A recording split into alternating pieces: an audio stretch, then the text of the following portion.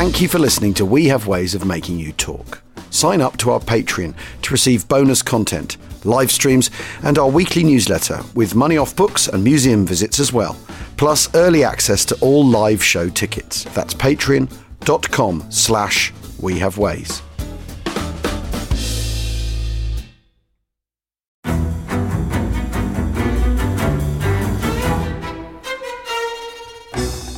I'm Anthony Scaramucci, former White House Director of Communications and Wall Street financier. And I'm Katty Kay, US Special Correspondent for BBC Studios. I've been covering American politics for almost 3 decades. Welcome to The Rest is Politics US, brought to you by Goalhanger. Go on, tell us, were those donations you made, like Obama in 2008, was that idealism? Were you hoping to get something out of these campaigns that would serve your own business interests, for example? So I think this will either make this podcast incredibly successful, Katty, or people will be horrified and they'll shut it off right now because I'm going to be very real with you. The Obama donation, I had gone to law school with President Obama. We were not classmates. I was a few years ahead of him. It was 2007. He was then Senator Obama.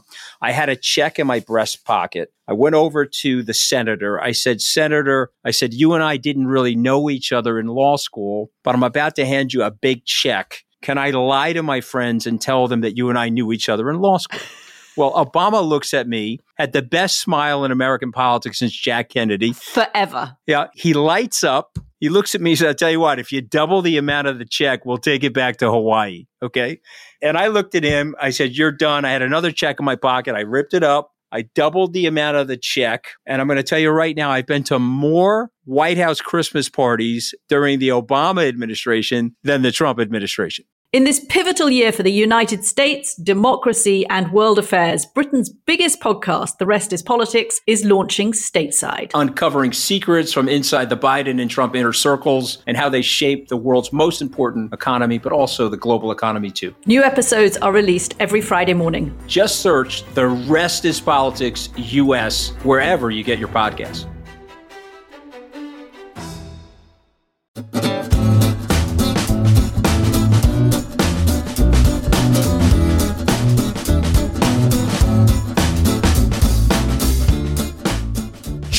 Chui, which is, of course, Japanese for Achtung, Achtung. I don't know the pronunciation. Is that on our the t-shirt? U has, we use that one, Paul? I think it might be on our t-shirt. The U has a flat line across the top of it, like a sort of filled-in umlaut. I have no idea what that does to the letter U. No. Does it make it go ah or oo? But if the Japanese are using characters rather than an alphabet, well, this is why have we got that in anyway? This is an English transliteration, isn't it? And yeah, but we don't know what that line is. I know. So what's the point of putting it on? Is that an English affectation? No, I think it is. It's an intellectual affectation, isn't it? Of course you know what the flat line means, dear boy. Right, well, we're recording this episode of We Have Ways of Making You Talk on December the 7th, a date that shall live in infamy. The day that the Japanese, of course, attacked Pearl Harbor. So it only seemed, that's how you pronounce it, so it only seemed right to give a nod to the nation responsible to making it into a world war. James Holland is with me, of course. Morning, James. Pearl Harbor. Yes. The moment that seals the fate of the Axis powers discuss. Yeah, no, I would go along with that. I mean, I think the seal of the fate of the Axis powers is already.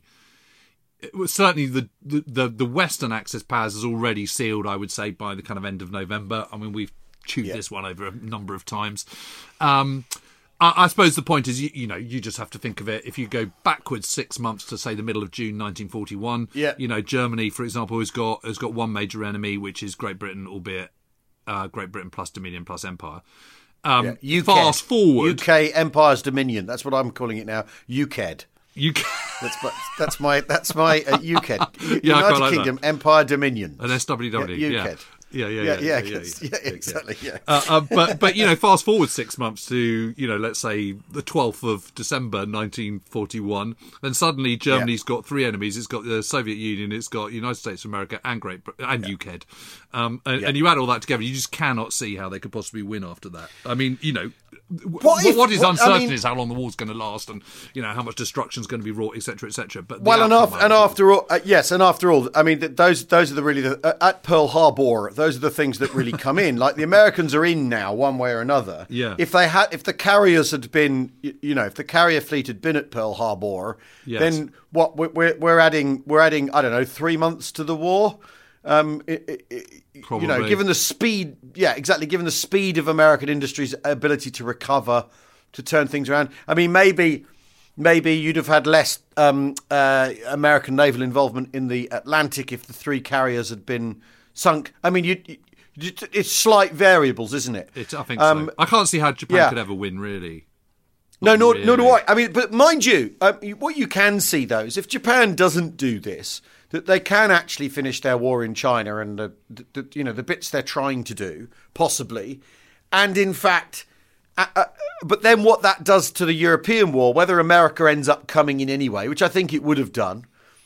I mean, what this does is accelerates Germany. I mean, it accelerates Germany's fate initially, doesn't it? Rather than perhaps Japan. Yes, I mean the interesting thing is that had Britain not had to kind of send all that stuff over in early 1942 from the Middle East, and you might not have had you might have won in North Africa quicker, which means you could have gone to Sicily quicker. Blah blah blah blah blah. It might have actually speeded up. I mean, it's interesting, isn't it? Because David Edgerton argues that the strategic earthquake for Britain is the fall of Singapore, Malaya, and Burma, not Dunkirk, really. But it's hard to see how Japan could have survived. Had Japan not involved itself in the Philippines. I mean, that was quite interesting. I thought the point that John McManus made. What if it didn't include? I think it was John McManus, or was it Mike Nyberg? I can't remember. But it was saying that had they just involved Britain and the Dutch and the French rather than United States, so taken French Indochina, now Vietnam, Malaya, Singapore, Burma, Hong Kong, would that have made a difference? I don't know. It's interesting. But having gone for the all-out attack on Pearl Harbor, you can't really see how Japan was ever going to kind of win the war off that. So no. Anyway, but listen, just want to go back. You've had a good weekend, haven't you? Good performance. Yes, I've had a very nice weekend. We did this gig on Saturday night with my daughter Willow. We raised over £8,000 for DKMS. There's so you can still donate to that. You can still donate to that. GoFundMe/Willow and Al. That's still, and you can still watch it. I think the video's up for a year or something. That's on Facebook, isn't it? That's on Facebook. And yes, you get to it via Facebook or via the GoFundMe page. So we raised £8,000, and what was really great is I did BBC Breakfast on Friday morning, and then on Friday afternoon at the rehearsals, the guy from DKMS gets his laptop out and shows me the spike in registrations during the interview. Bang, like that. Suddenly, 1,300 people. That's amazing, isn't it? Sign up immediately, and that means that there's 1,300 more potential blood stem cell genetic matches for.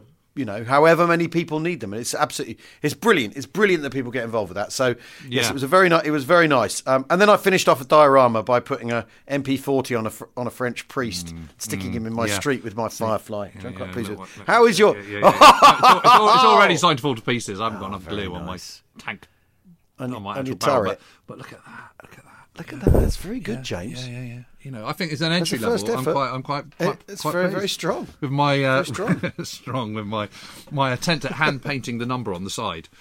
And I really like that though, because I think that the decals are often the decals or whatever, they're often too neat. Yeah, I wonder. And also, it only seems to have it on one side, which I wasn't aware of. Whether that that's interesting, isn't it? Yeah, and there's all sorts of. I can't quite work out what mark it is from because basically I was basing this Panther tank. Knocked out by either Neville Fern or George Dring, I'm not quite sure, on the 26th of June 1944 between the village of Fontenay and Roré. And this is Operation Martlet, which was the kind of sort of side one to Epsom, the main event. Anyway, there's all these photographs of this one tank, and I thought, it's really good. And you can see where it's been knocked out, which is just at the rear left-hand side, just under sort of So edge the of the engine's hull been and the kind of banjaxed. and the tracks. They've obviously nicked the tracks, but I couldn't work out how to melt the tracks, unfortunately, when I was replicating this. But the rear of it with the exhaust system is slightly odd, and I can't quite work that one out anyway. So it's taking me to kind of whole new levels of my inner geekness. Martlet is how big a sideshow is that to Epsom? I mean, you describe it as a sort of side action. Yeah, because after all, they're big, aren't they? This is one of the interesting things. Is all the focus on Goodwood, and when we talked about Goodwood the other week, I think it was on the live cast. Someone was saying, that when Goodwood happens, what's going on? Well, it was when we were talking to Marty, wasn't it? And there's the Chambois. It's not Chambois. Where was it? You were saying that they all swap over, and the British move into American positions in the build up to Comont. That's right. And the thing is all of these actions are big. Everything's the scale of British offensive, and this, grabbing the Germans, holding them, crumbling them, melting them down. They then withdraw. You come up, you do it again and again and again and again, ridge to ridge, valley to valley, rivulet to rivulet, south and east, out of the bridgehead. I mean, how big's Martlet then? I mean, is that divisional or what? Yeah. It's it's almost core level, really. Right. See, it's not. It's probably not quite core level, but it sort of is. I mean, the whole point was Epsom was supposed to be a 3-core attack, and it ends up being a kind of 1 and a bit core attack because it's mainly 8 core that come in. And that's because of the slow build-up, because of the Great Storm of kind of 19th to the 21st of June. So they're kind of 3 divisions behind, which of course is a core, effectively. So Martlet, the whole point of Martlet is to start a day earlier on the 25th of June. So Epsom starts on the 26th, and to capture the Rauray Ridge, which is a kind of sort of bit of high ground to the west of the main objective on Epsom. So southwest of Caen. And the point to get that is to get that high ground so that the Germans then can't use it when they want to counterattack against any Epsom effort. That's the whole point. They don't quite get there. They don't actually get it until the 27th. But they do inflict a lot of material losses on the Germans. And it's quite a major kind of infantry and tank ding-dong where the Sherwood Rangers and 50th Div are coming up against mainly the 12th SS, who are also having to kind of then subsequently on the 26th and 27th also having to kind of be the main effort against Epsom. So yes, it's not they're rushing like around. Hitlerjugend haven't got their hands full. I mean, they absolutely have. But for the Hitlerjugend to then lose 13 tanks in one day, which is what they do on the 26th of June, which incidentally is pretty much the same amount that were lost at Villa Bocage, which everyone bangs on and on and on about. Is obviously pretty bad news because they haven't got the kind of anything like the replacements that the Allies have. Yes, I mean it's interesting though that a thing that's basically core level is a side op to something else. I mean the scale of the effort in Normandy by this point it's gigantic, but it also reflects on how stubborn the Germans are, how in defence, how defensible Normandy is, and how the days of big tank breakout, when what you have in 1940s, when the Germans blitzkrieg their way through, is you have a thin crust, you break through that, then you roll the other side up. There's none of that going on. No. Because everyone's first of all the circumstances are completely different. Everyone's wise to that idea too. Yes, which is why you're defending in depth the way the Germans famously do. Where they're sort of staged in pockets, aren't they? I mean, although they're partly doing that because that's all they can do. Because after all, they're overstretched, and a lot of the things that look like the Germans being clever are basically born of paucity of manpower. The dire straits, as you say, the Hitlerjugend rushing about from place to place. They're trying to put one fire out, and then there's a bigger threat because they're always worried about the British breaking through and breaking out. And so that's the thing. So I think it's interesting, isn't it? That was Goodwood an attempt to break out? That question I think has probably run its course now as subject to debate. The Germans thought everything was an attempt to break out. The Germans thought, oh crap, here comes another, and it's the what's it? The massive shocks thing, the cracks. Colossal What cracks. is it? Colossal cracks. Yeah. And that's what Montgomery's trying to deliver. Whereas, of course, Blitzkrieg in 1940, it's not really a colossal crack that gets them across the Meuse. It's an effective one, isn't it? Rather than necessarily a colossal one. That they find the right place to peel it open. But that's not an option available to anyone in Normandy in 1944. No, and I think So that's not what they're doing. From the defensive point of view, you've got to, you can sort of canalise people to a certain extent, by flooding or because of, even tanks still have to kind of go down roads for the most part. Okay, obviously you can go across a field and kind of through a hedge sometimes, but they can't always. I mean, generally speaking, you're advancing down axes which are already there. And so it's not the tanks necessarily; it's the stuff that the tanks need. So if you're the Sherwood Yeomanry's tail is trucks and half tracks and fuel bowsers and all that sort of stuff that can't drive across fields, that does need the roads. So it's not so much the combat element, is it? It's the thing that keeps the combat element going that needs the roads, that needs the nodal points. Yeah, I mean, I think to a certain extent it's both. I mean, you're still going to. Yeah. Okay, so you've got SPs, with priests and sextons and stuff, which are kind of sort of tracked vehicles with 25-pounders on and stuff. But you've also got a lot of trucks towing guns as well, which have to be manoeuvred into position, and they need roads and stuff. So it's so from a German point of view, as long as you're kind of sort of mining roads, blowing up roads, kind of you've got guns around corners, and you've got OPs on sight on any advance, you're kind of sort of you're in the business of kind of causing quite a major headache. From the German point of view, you've just got to make sure that every kind of possible route through which the Allies can kind of break through is kind of covered, and that's why they're constantly kind of sort of going hither and thither. I mean, it's quite interesting that the German defence at Epsom and Martless are not aware that they're two different things at all. They just think it's one big attack.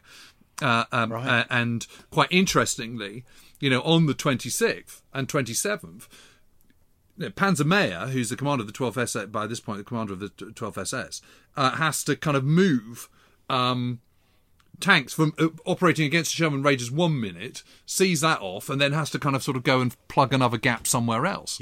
And the problem you always have is you just don't know how many tanks you've got. So for the most part, when you start a day and you're British or American, you're going to have, I don't know, certainly at the start of an offensive, you're going to have your kind of 50 tanks for your regiment. But you just don't know that if you're German, because you don't know how many have conked out, you don't know how many have been taken out already. So when he says, okay, I need to send my tank company over to kind of fill that hole with the advancing British coming down from I don't know wherever, he then has to kind of rush up and go, well, how many tanks have we got here? And he finds, okay, we've got 4.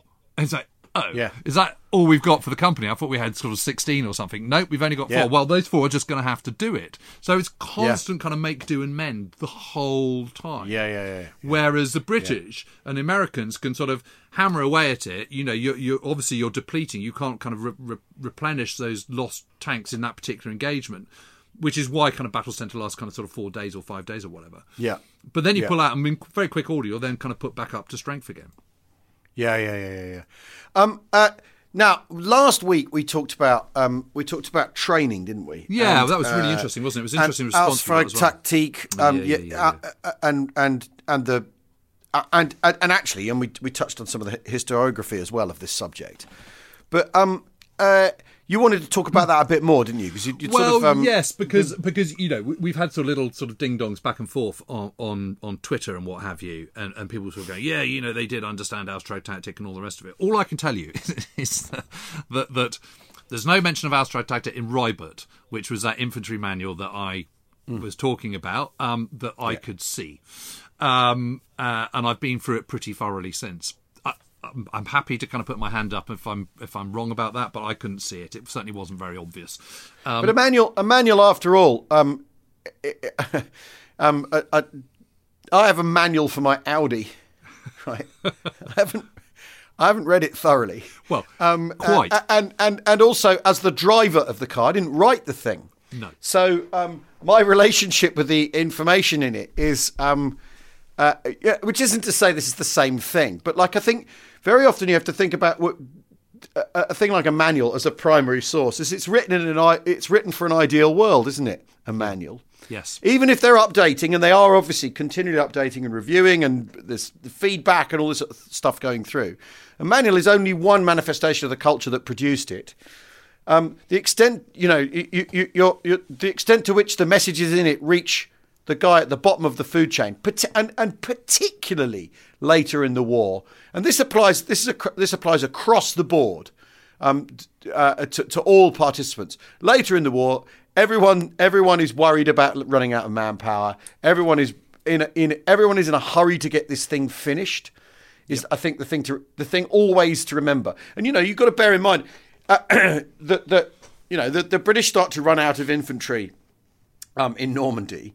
And so you've guys who thought they were going to be in the RAF suddenly made into infantrymen, and they won't be as well trained as the guys who spent 2 years in England getting ready for Overlord, will they? It's impossible, but it will have been the same manual. So if you're using the manual as your pure argument, it's only going to get you so far, isn't it? Yes. And after all the thing that we'd also talked about with the Germans in particular, and I think that and you can apply this across the board. What's the culture surrounding that manual? And in Germany, because I think one of the really interesting things, to go back to the historiography, the Ausfragtaktik thing comes through in the 70s and the 80s because NATO are obviously looking for ways to beat the Russians, which is how Goodwood, after all, becomes such a famous battle, because the Goodwood battle is a massive tank encounter. So the massive tanks are the Russians, and the people defending would be NATO. So you go to the Germans and say, "How did you stop this great big tank build-up of ours?" Blah blah blah, and rather than going, perhaps our plan was impractical in the first place. The emphasis, but Ausfragtaktik allows you to answer the question of why the Germans fight so well without having to address Nazism. And if it's the 70s and the 80s and you're NATO, and what you want is the best from your German ally, and you're the Americans and the British, you don't want to talk about Nazism. The last thing you can do is go rooting around in Nazism for motivational inspiration, after all, and certainly not when the Soviets will be able to go, look, we told you the West was fascist. Look at them. Look at them picking the brains of these. And so you can see lots of reasons why you find that as an answer. And obviously, Mission Command and the idea of Ausfragtaktik is obviously a really valuable idea. And it's a command idea that people really prize and value. But there's all sorts of other reasons and circumstances around why that I'd argue why that idea comes to prominence. And one of them is that you don't want to say, this is how the Nazis did it, because you're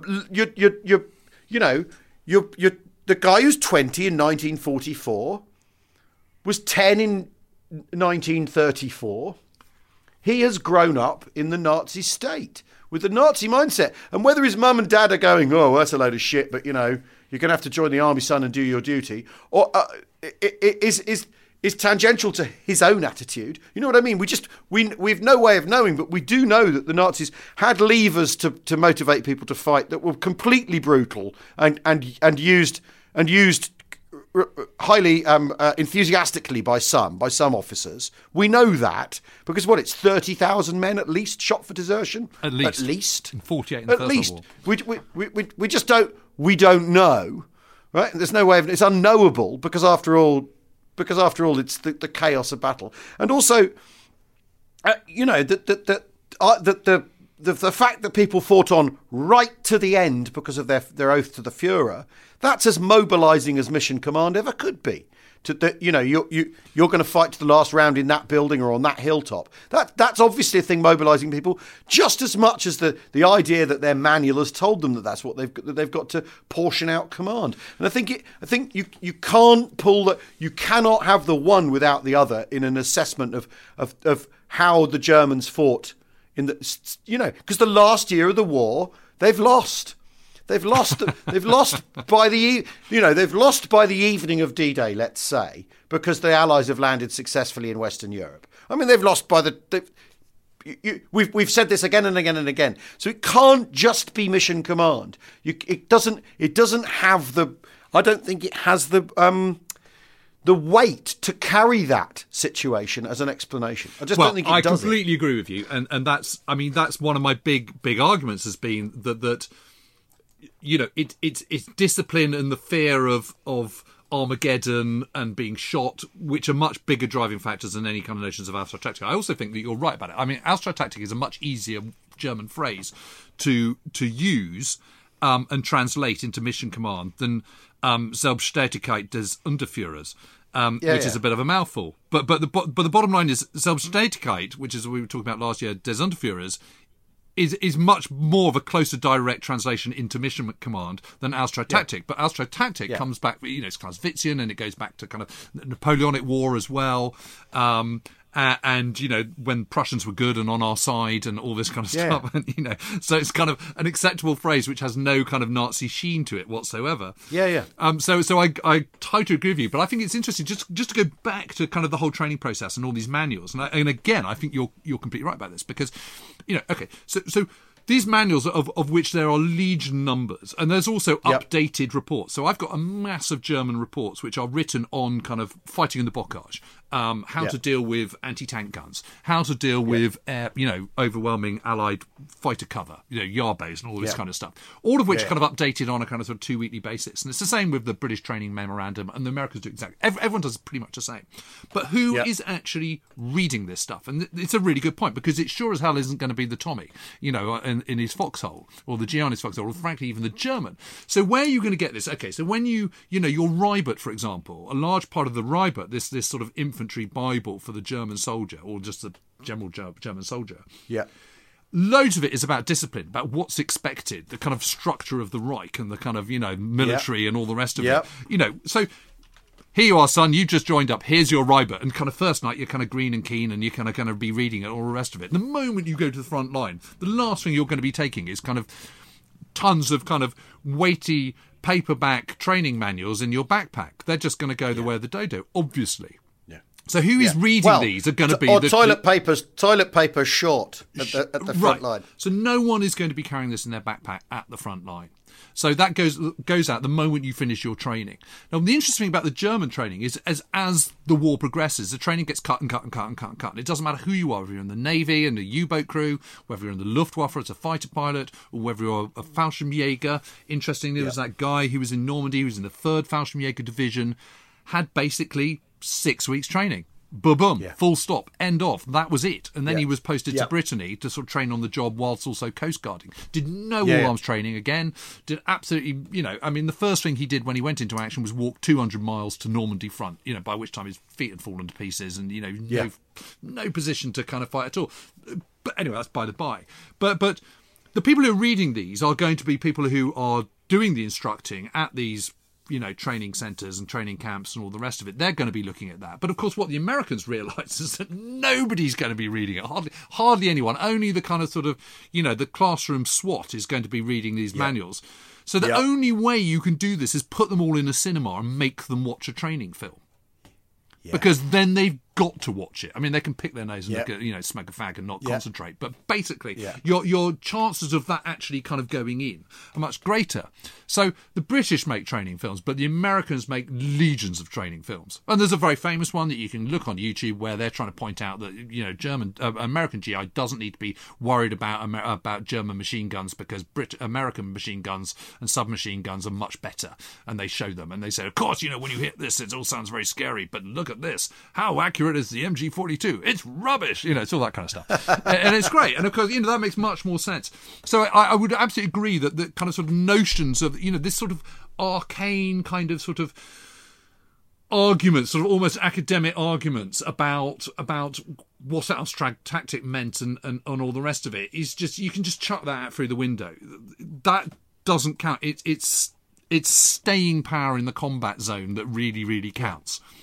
But then you've got to strip that back and say, is that down to training or is that down to discipline and kind of fear of not doing what you're told? And that sort of staying power of just consistently staying in your foxhole and fighting and all the rest of it, and firing Panzerfaust at kind of 0 feet distance. And I think that is a completely different thing to being really well trained. Discipline and training are not necessarily the same things. So there's an overlap, but they're not necessarily the same things. But this whole thing about kind of putting the German fighting power on a kind of pedestal and the rest of it, and exposing the Western Allies as being a bit rubbish, all goes back to kind of two seminal writers. And the first one is Slam Marshall. So this is Samuel Lyman Atwood Marshall, who was always known by his initials, Slam. Known as Slam, yeah. And he was he was born in 1900, at the turn of the century. Did fight in France just about in 1917, 1918. Claimed he was the youngest lieutenant in the American army in France. Then, between the wars, became a journalist, a reporter. When the war started, he went back into uniform in the Army PR department, and then as a kind of air commod historian. And towards the end of the war, from kind of June 1944, he was out in the Pacific, and he was talking to infantry companies as they were coming out of the line and getting rare reports and stuff. And on the basis of this, he reckoned he talked to between 500 and 600 infantry companies, each taking about 2 to 3 days. At the end of the war, he kind of then, obviously they all went home. Then he wrote up his thing, and his big book was called Men Against Fire, The Problem of Battle Command. And this is where he claimed that kind of only between 15 and 25% of men actually fired their weapons in combat. Yeah. And this became massively, massively influential. And everyone started going, whoa, okay, so what do we do about this? And it started being taught at West Point, and everyone read it, and he was kind of sort of fated as this kind of sort of big thinker. And he comes from that long tradition of Basil Littleheart and all the rest of it, of sort of journo military types who is sort of cutting between the kind of, between being in the military but also being a reporter. Anyway, since then, he's been massively cut down to size. And it's been proved that he couldn't possibly have interviewed even 500, let alone 600 companies, because if it takes 2 to 3 days and he's got between June 1944 and August 1945, that maths just simply doesn't work. And it then turns out that he just made most of it up. And you can now go and look at his papers, which are in kind of army archives in El Paso in Texas. And at no point anywhere does it say, did you fire your weapon in combat? So that question, it's not even sure that he even did it. And it's clear that also in his other accounts, he then wrote about Vietnam and Korea and all the rest of it. He just made up entire scenes. And it turns out that he went over as a sergeant, not as a lieutenant in 1917, and he only just saw action. And he only was just made a lieutenant right at the very end of the war after it was already. So he's basically first-class bullshit version. A bit of a Walt, as they a little bit. But on the back of that, but unfortunately, that had then held... Suddenly that was starting to think that, sort of German troops were kind of more dogged and more determined and the Allied troops weren't. This had kind of this had got out there into that kind of academic thinking and didn't want to be budged. Yeah. And it comes again, and it's, as you were pointing out a few weeks ago, it's post-Vietnam that it all starts to, really, really raise its head again. And I suppose the most significant book that came out of that immediate post-war post-Vietnam War period is Martin van Creveld's Fighting Power, which came out in 1982. And he went through the data and he looked at analysis of combat reports and of casualty figures and all the rest of it. And he basically worked out that in any combat situation, he went through 78 different combat situations between American and Germans, that overall and consistently, whether in defence or whether attacking, Germans inflicted 1.5 times the number of casualties and suffered 1.5 times less casualties than Americans did, inflicting on them. Right. So they had a 1 to 1.5 superiority. So he says, so this is a direct quote from Fighting Power, which you're going to love. Yeah. The record shows that the Germans consistently outfought the far more numerous Allied armies that eventually defeated them. On a man-for-man basis, the German ground soldiers consistently inflicted casualties at about a 50% higher rate than they incurred from the opposing British and American troops under all circumstances. And of course, this has then infected Carlo d'Este, Max, et al. Yeah. And that is where that all comes from, because that came out in 1982 at the absolute kind of moment where Carlo d'Este and particularly Max were just coming to the fore and starting to write bestsellers and all the rest of it.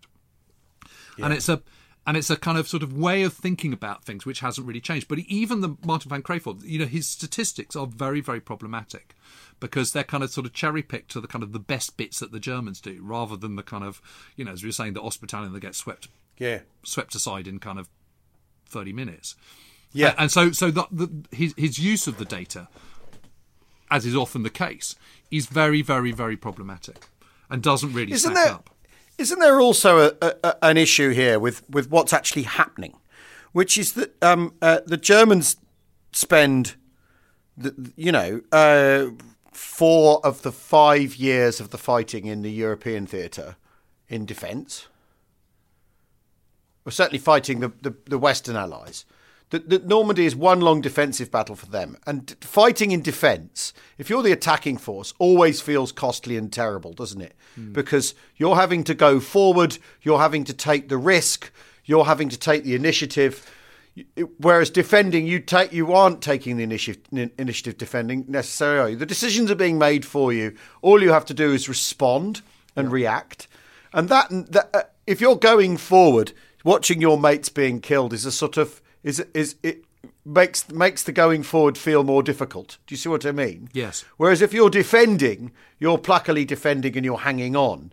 And the psychological difference is why the Allies feel every time they go forward, they're losing guys, and it's terrible. And it must be because the Germans are good at defending. Whereas, in fact, going forward, attacking is terrible. Is a terrible, grim, bloody business. Absolutely. After all, the First World War is very much characterised by that. All the Germans have to do is sit and wait for the Allies to come. That's all that apart from Operation Michael, really. And the opening phase of the First World War, they sit and wait for the British and the French to come, and they meat grind them back. And that's it. Do you see what I mean? And therefore, of course, if you're always attacking, the dogged defending enemy feels like a better soldier if you're facing him, because that's all he's got to do. He hasn't got to take the initiative. And this is also, but added to this is it's in the shadow of 1940 of the invincible Wehrmacht, that were unbeatable all this time and had performed this miracle in 6 weeks in 1940. So you've got lots of things going on at once in terms of the sort of the psychology of the Western Allies that leads to this idea that the Germans, what's the mystery? Why are the Germans so good at this? Whereas in fact, defending, you don't have to. Like I say, you don't have to come up with anything if you're defending. You have to organise your lines, but you've not got to make big decisions, have you? Risky decisions in the way that an attacking force has to all the time. Does that make sense? Yeah, absolutely. And I mean, just take, for example, something like Epsom, where, that launch of that battle, that involves Churchill tanks and infantry moving forward behind a rolling barrage and going over incredibly exposed open ground of wheat fields and all the rest of it. And you've got to take that leap of faith. Take the Americans, the 1st Infantry Division, for example, at Troina in Sicily, high in the mountains. By the time you've got to that height, you've then got sort of this sort of rolling kind of sort of mountain plateau. And they've got to move forward. The soil is incredibly thin. So just imagine you're in a company, 120 men, 10% left out of battle, 2 platoons up front, 1 in reserve. So 2 platoons forward. Again, so that's 60 men out of entire. That's your company attack going in. Okay, so suddenly that's not very much, is it? And you're going forward, and yes, your artillery's pounding the German positions, but as you all know, it's got to be a direct hit to really kind of cause problem when you're dug in behind your sangers and all the rest of it. So you're advancing, and you're in your squad of 10 men. Suddenly, a mortar shell lands between you. That's 1 dead, 4 wounded, just like that. And that your squad is down to kind of, 50%. Just like that. And that's maybe one mortar shell. Maybe they stop to tend to the unit, the wounded. And that's the end of that. That's absolutely. The end of that. So you can just see how these advances just grind to a halt.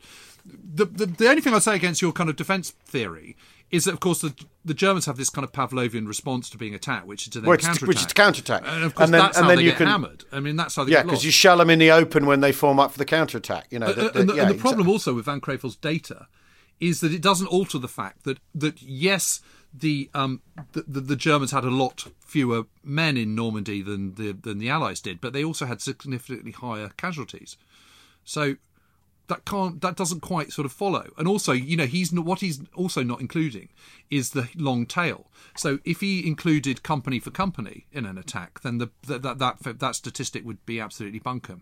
What he's doing is he's looking at the numbers of divisions, the number of companies. He's including the Royal Army Service Corps, for example. The long tail that we've talked about, who are not in the combat zone.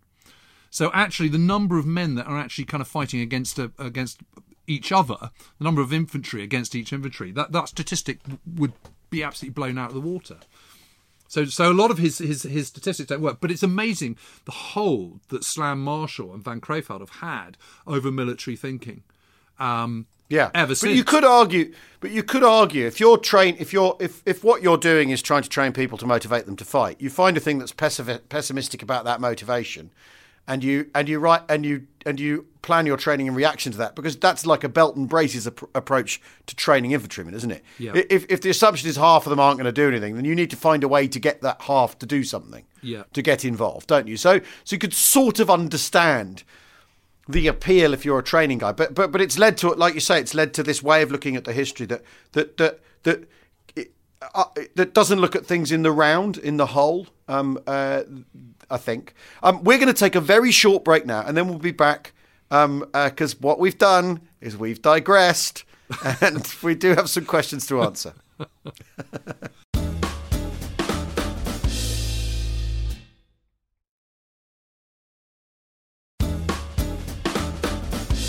Welcome back to We Have Ways of Making You Talk with me, Al Murray, and James Holland, of course.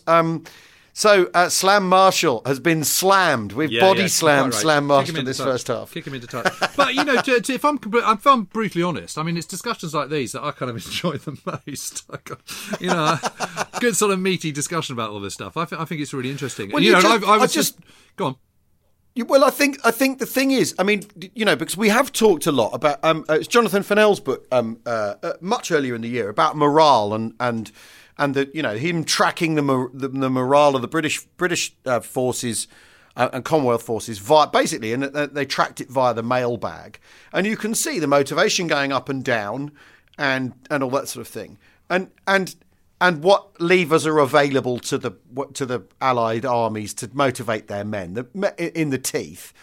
And then you look at if you do so what's happening on the other side of the hill? What are they using to motivate their teeth? Well, lots of political stuff, and you could there's political stuff on the Allied side. There's the GI Bill, that's political. Mm-hmm. The promise of a national health service and a welfare state. The Beveridge Report, that's political. Yes, but it's not political in the die for the fatherland to create racial space for the greatest people in Europe who are destined to. It's not that.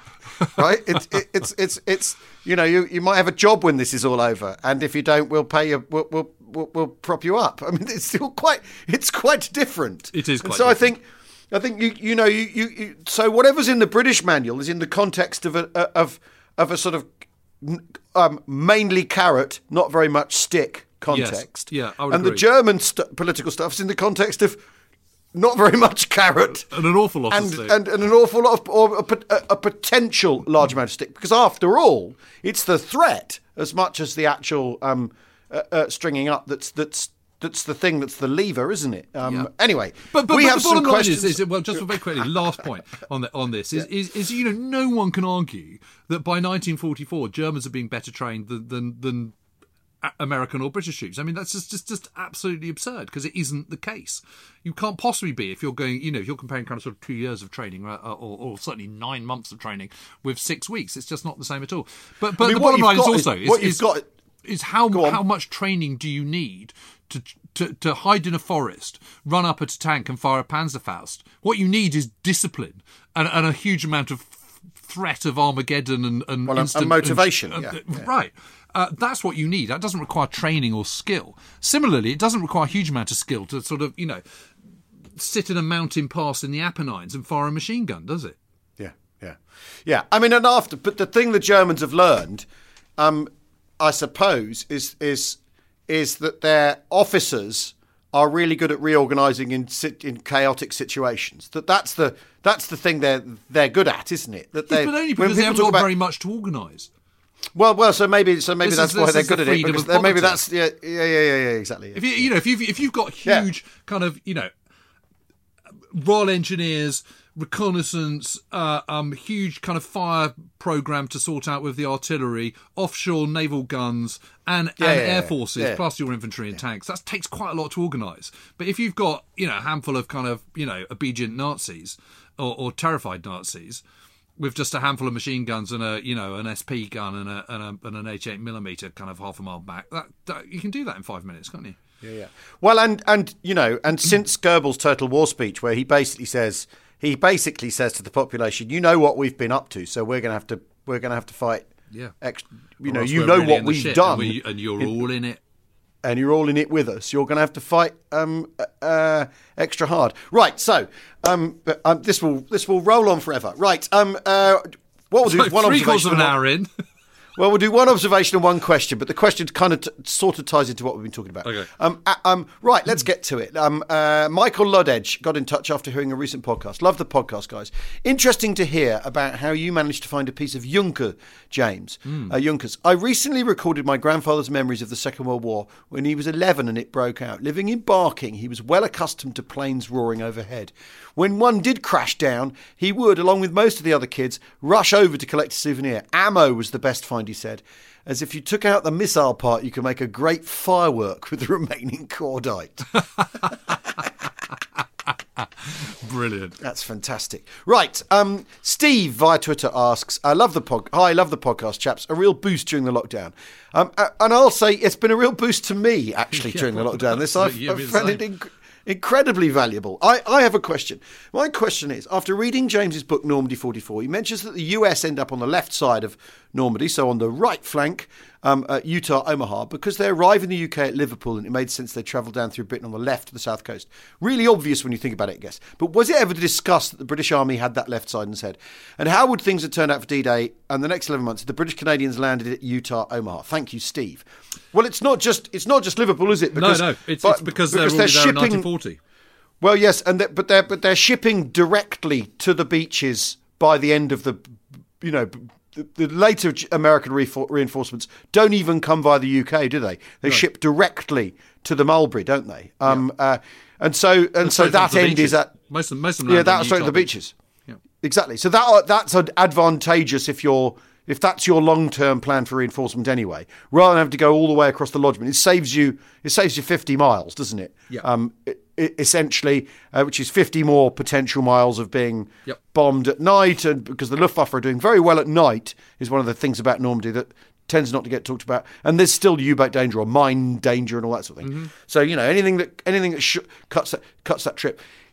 Was it considered that the British ever take that end of the lodgement? It wasn't, was it? No, it's not really. And it's also it's partly to do with Liverpool, but it's not really to do with Liverpool. It's more to do with the fact that back in 1940, when there was an invasion alert, that's where the massive concentration was. That's where the Canadians were when they came over in the autumn of 1939, and they were then moved into position in 1940 for Battle of Britain, etc.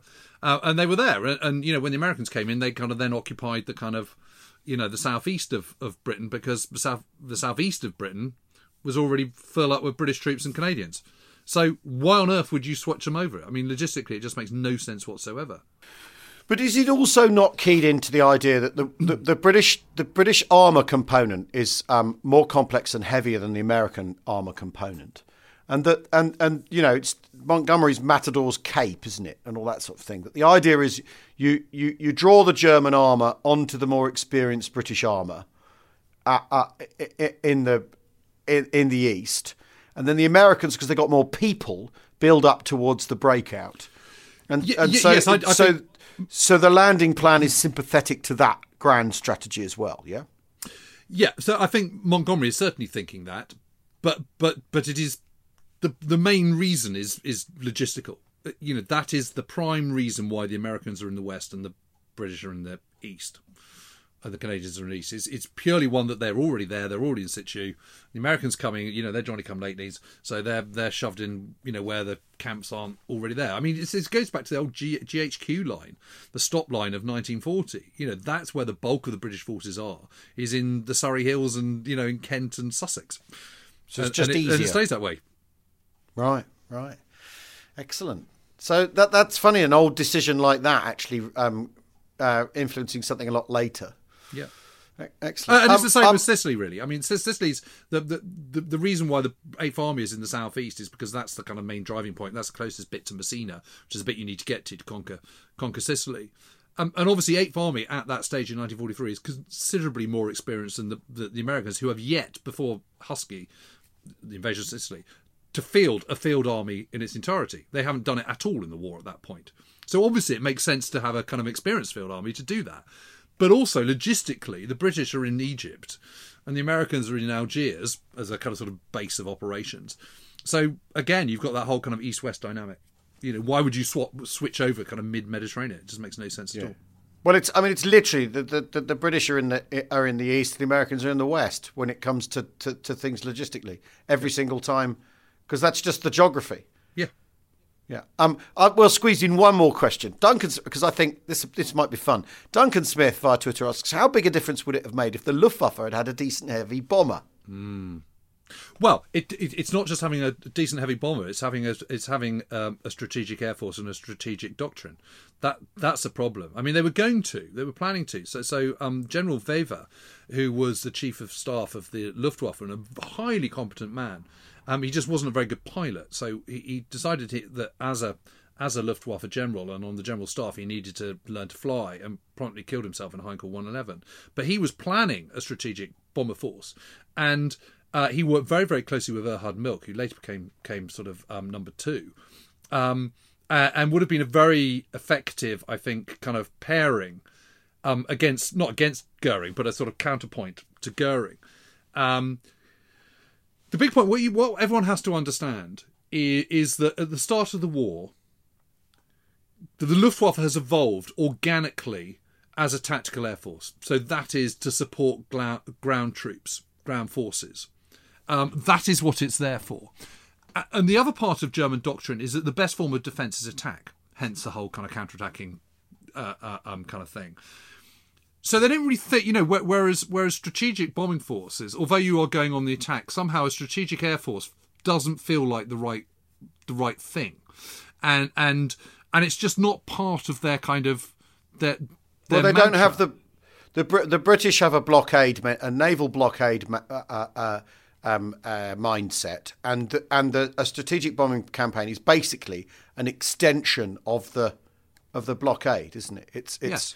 a continuation of that way of looking at things. That what you do is you make the home front grind to a halt, which makes the fighting front impossible to prosecute.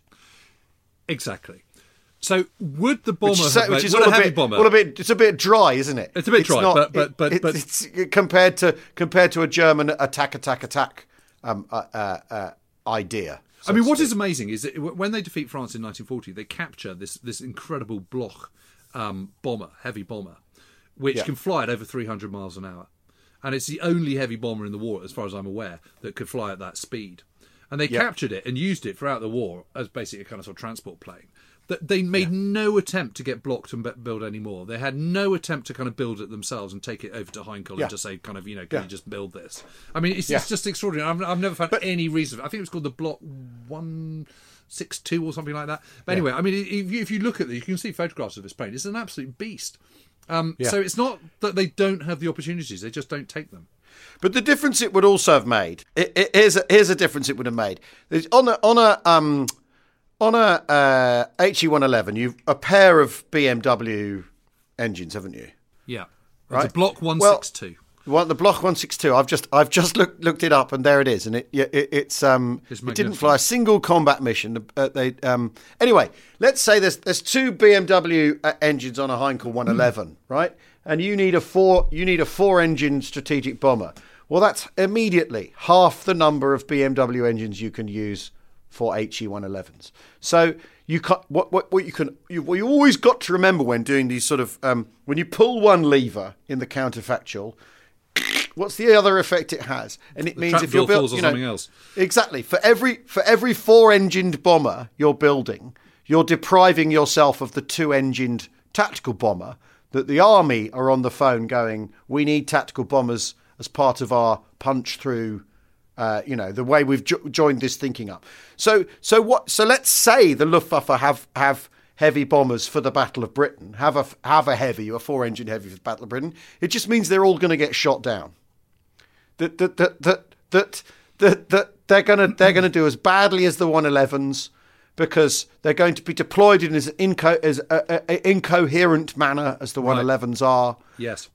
And they're going to offer themselves up to hurricanes because they'll be slow, and they'll be shot down, and there'll be less of them, and more of them will be shot down. That would be my, the pessimist's counterfactual. Yeah, well, and if you consider that all those medium bombers, all those Dorniers and Heinkels and all the rest of it, only managed to knock out one Battle of Britain, one RAF airfield in the Battle of Britain for more than 48 hours. Yeah. Is a 4-engine bomber going to sort of significantly improve that statistic? The problem is no. No, I mean they might have knocked out 6 airfields for more than 48 hours, but not very much, because that greater ordnance isn't going to make them any less likely to be shot down. In fact, it's going to make them more likely because they're bigger targets. That's twice the draw on engines, twice the draw on airframe materials, or 1.5 times the draw on airframe materials. You see where I'm going with this? Is that every one of these, after all, when you look at the British side of air production, the prioritising of engines and the prioritising of airframes and the decisions about airframes and which engine you use and how you do we put Merlins on this? Well, no, we need them for something else. That's going on us, and the Allies have got. I mean, I think Britain in particular kind of has its aircraft policy straight by 1941, has laid down the tram lines that it's going to run manufacturing policy on. And it has room for a heavy, but obviously, the Merlin goes on the Lancaster because it's a standardised engine, because that's the thing you need to get right as much as anything else. And so a German heavy is going to be, there's going to be less of them and less than there would be of Heinkels, and is going to be shot down just as much. So I don't, if not more. I don't think, if not more, I don't see it necessarily making a massive difference. It's the thing, because you're locked into these tram lines of what can the Germans actually do, what can they got to spend, what can they build, how can they build it. Yep, totally agree. Bit of an Adam Tooze answer, but there we go. Well, you asked for it, Duncan Smith. You got it. Well, thanks for listening, everyone. We will do the question about. What did British generals think of American generals and vice versa? That's lurking in our question pile at some point. We will get around to that, because I think again a lot of that's a product of the historiography of post-war. Anyway, thanks for listening. We're back on Thursday with a pod in the morning and a live stream in the evening. Of course, the Colonel thoroughly enjoyed his stint on stage. He was magnificent. He did a good job, didn't he? And they're getting the internet fixed, my mum and dad. He didn't just talk in sentences and paragraphs. He talked in chapters. It was amazing. You can see why I ended up interested in this subject. I had no option. I thought he was absolutely brilliant. He was great. And I think everyone loved him, didn't they? Yeah, he really enjoyed himself as well. He particularly likes the idea that everyone's calling each other a spare prick. There we go. Demands from mugs. The mugs of that are rising. So keep tweeting your modelling pictures as well with the hashtag KitOff. We're loving seeing them. Yes. Amazing talent out there. A brace for a bit more modelling this week. Well, sayonara, everyone. We'll see you soon. Cheerio. Cheerio.